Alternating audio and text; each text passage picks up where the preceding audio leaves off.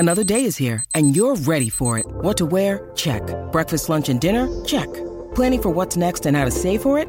That's where Bank of America can help. For your financial to-dos, Bank of America has experts ready to help get you closer to your goals. Get started at one of our local financial centers or 24/7 in our mobile banking app. Find a location near you at bankofamerica.com/talktous. What would you like the power to do? Mobile banking requires downloading the app and is only available for select devices. Message and data rates may apply. Bank of America N.A., member FDIC.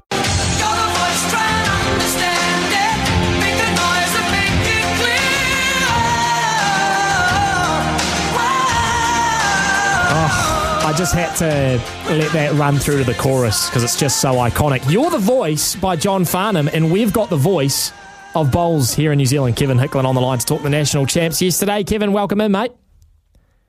Yes, good afternoon, and good to have a chat re the national bowls, and which came to a completion yesterday after some very, very trying weather conditions over the last few days, but fortunately got it all through, all finished, and we've got some new champions. Yeah, fantastic. Tell us a little bit about how the weather affected play, Kevin, because we were trying to work out where the games were played, and it seemed to be shifting around a little bit. So just give us a sense of how difficult that was to juggle players, organisers moving around, and where it sort of eventually ended up.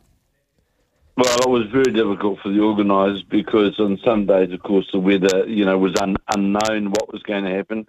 A big thank you to the bowling clubs of Auckland and North Harbour. North Harbour, of course, the headquarters at the Browns Bay Club, and the greenkeeping staff and club members, because what it meant was so often the designated greens, which are all natural surface greens, had to be all changed around and moved to artificial surfaces, and the clubs around the region were very, very accommodating and moving around, and we had backup greens for every section right throughout. So, the greenkeepers and clubs and everybody else did an absolutely magnificent job in North Harbour and Auckland, because without their assistance, we certainly wouldn't have got them completed yesterday.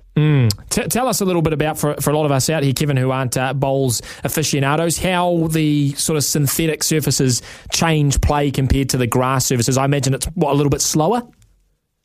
Well, we had three types of services, really, which is somewhat unusual. We had the normal, the conventional grass or weed composition service, which is the surface that you come to play on, so to speak, in the summer. And then we had, the artificial surfaces, as we call, which is the artificial type grass, which is so many clubs now have them. And then we've got, we're fortunate enough, very fortunate, that at Orewa we had the covered complex, as we had at New Lynn as well, whereby the players can play in a completely sheltered, covered condition, which is a carpet, in fact, of which they play on. So the surface speeds do vary. The way how you play the game varies. It's a different track for the bowls. It's all different. But it was great that yesterday we could complete the finals at the headquarters club at Browns Bay and get them finished on good surface in the sunshine with no wind. But for greenkeeping staff as well, it's a huge job because they're continuously having to prepare greens, like squeegee water off the greens, then lay the greens out again and everything. It's not a 5-minute job, that you can be assured of. The greenkeepers are starting at, they were on the greens at 6 o'clock in the morning, most mornings.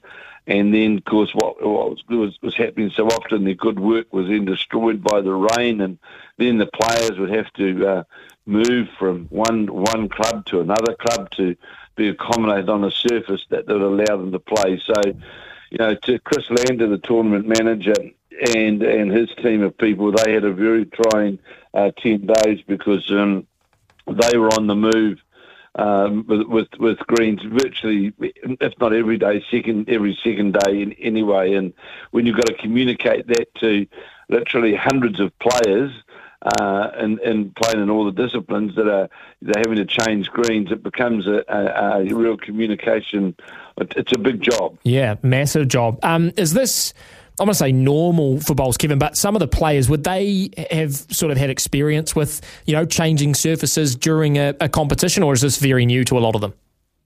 Well, one of the good things about, good and bad things about Auckland is that, we are subjected to sort of changing weather conditions, perhaps of recent years more than other places. If I look down Central Otago right now, it's absolutely perfect and has been for days. But the great thing we've got here with the event being held in Auckland is that we're able to move to multiple surfaces. So that's a plus, which can't be done in the number of centres who don't have those facilities at their fingertips. Yes, it is. It's a different surface for the players to adapt to. But in saying that, now if I take let's say the north of Waikato players, where the blend of artificial surfaces and natural surfaces is quite, it's quite common. The adaptation to the multi-surface is not really a major. But for some of the others coming from places like Taranaki, for example, where you literally just play on natural surfaces, yes, it is a change. But it's one of the things that I feel, for example, the organisers of the men's and women's tennis, because goodness gracious, to have been struck with the weather they've been struck with over the last 2 weeks for both the women and the men's at Stanley Street, it's an organiser's nightmare. Yeah, and they might have thought they were getting a bit of reprieve, and then a cyclone comes in and hits us, Kevin. So they've had absolutely no break. Let's talk about the bowls and the competition itself and who picked up the chocolates. So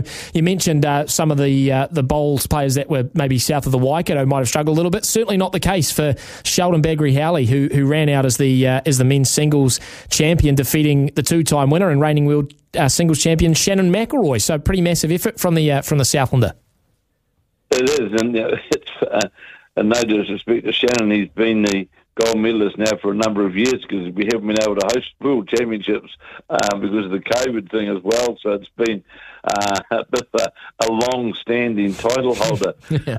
But we will be having World Championships again this year on the Gold Coast. But look, Sheldon Bagri-Howley, who won the singles, has been a player who has been close before. He has won a singles playing in a Gary Lawson Fours team, one of the younger players. But what he highlighted to Sheldon Bagri-Howley yesterday after a narrow semi-final win over Peter Shane of Auckland was his tenacity against Shannon McElroy. He early on in the final, it was a bit of one-way traffic really.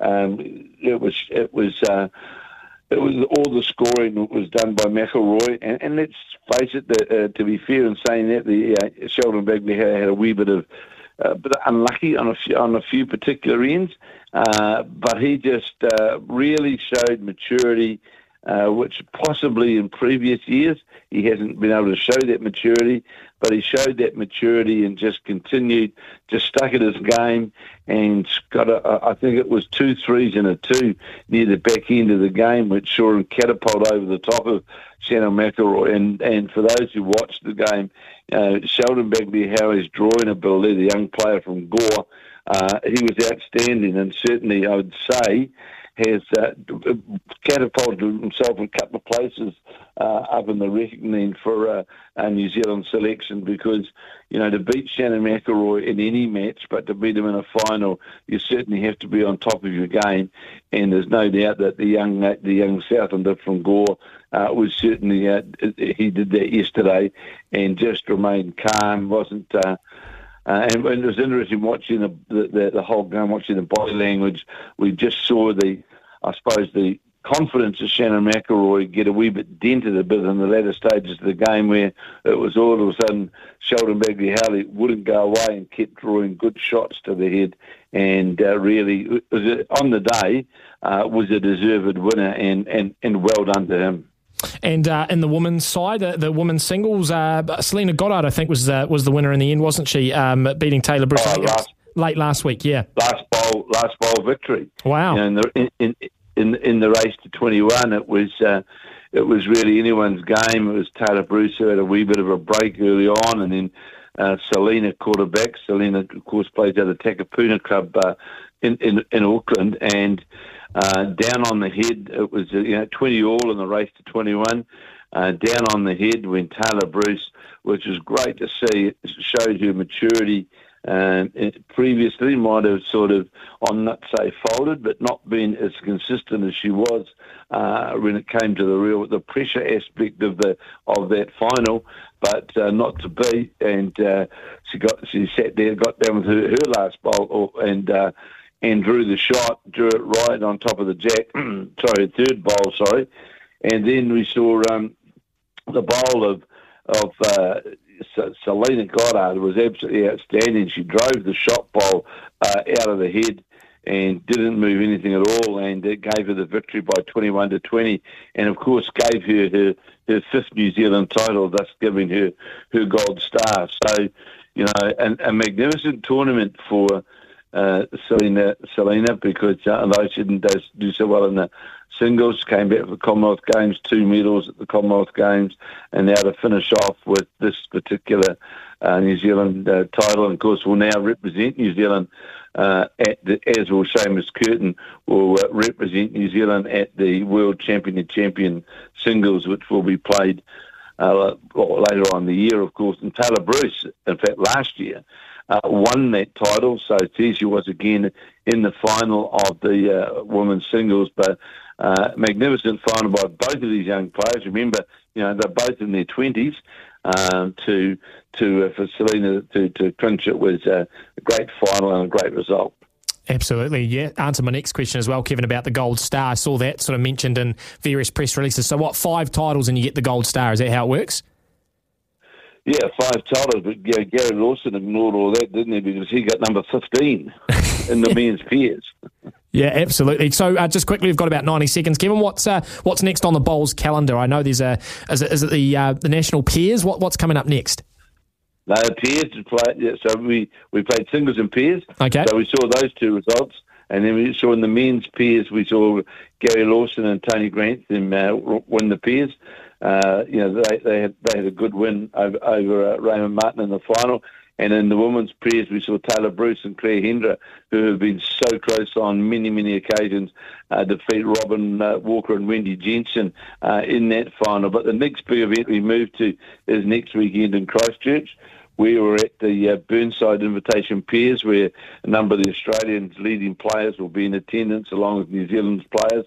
That gets underway on Friday, and we'll be there covering that. And then the following week, we're in Taranaki, where I'll be covering the Taranaki Open Fours, the annual event. I think this is the 107th year of the Taranaki Open Fours, and I'll be in New Plymouth covering that event. And then later on in the year, in Central Otago, we'll have the New Zealand Fours and the mixed pairs. The national championships are divided into 2. So later on, we'll have the national Fours and the mixed pairs. Awesome. Very exciting times ahead for Bowls, Kevin. And, good to get the final finished off yesterday in natural conditions with the sun playing ball. I really appreciate you coming on as always, mate. Go well, and we'll catch up again soon. All the best. Thank you very much. And any time at all, we're there to talk about bowls.